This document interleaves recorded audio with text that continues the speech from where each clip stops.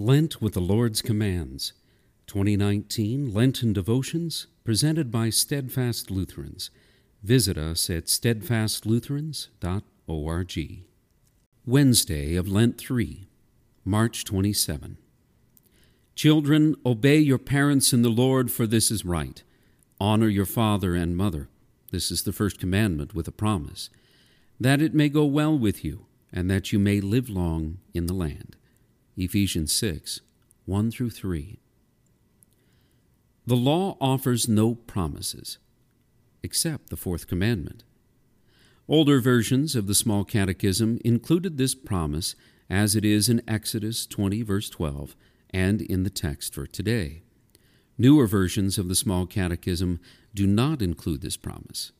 May it be restored. The understanding of this commandment is simple. Parents are to teach their children how to survive and live in a fallen, sinful world, and children are to heed their parents' instruction by honoring it.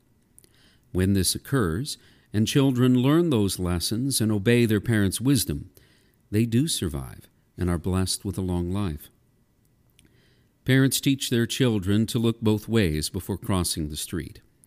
If this simple wisdom is not heeded by children, even when they are grown, getting hit by a bus will greatly increase the chance of not living a long life. Knowledge and wisdom passed on from one generation to the next continues to honor those who have gone before us. Since this is true of worldly wisdom, how much more so those who have gone before in the faith? Parents, especially fathers, are to teach the faith to their children. When that heavenly wisdom is heeded, eternal life in the presence of Jesus is the promise. The baptismal rite in Lutheran worship included the phrase to parents and sponsors, "Give your counsel and aid, that they be brought up in the true knowledge and worship of God, and be taught the 10 Commandments, the Creed, the Lord's Prayer, and that as they grow in years you place into their hands the Holy Scriptures, bring them to the services of God's house." May this be true for our households as well. Lord God, your word is a light to our path.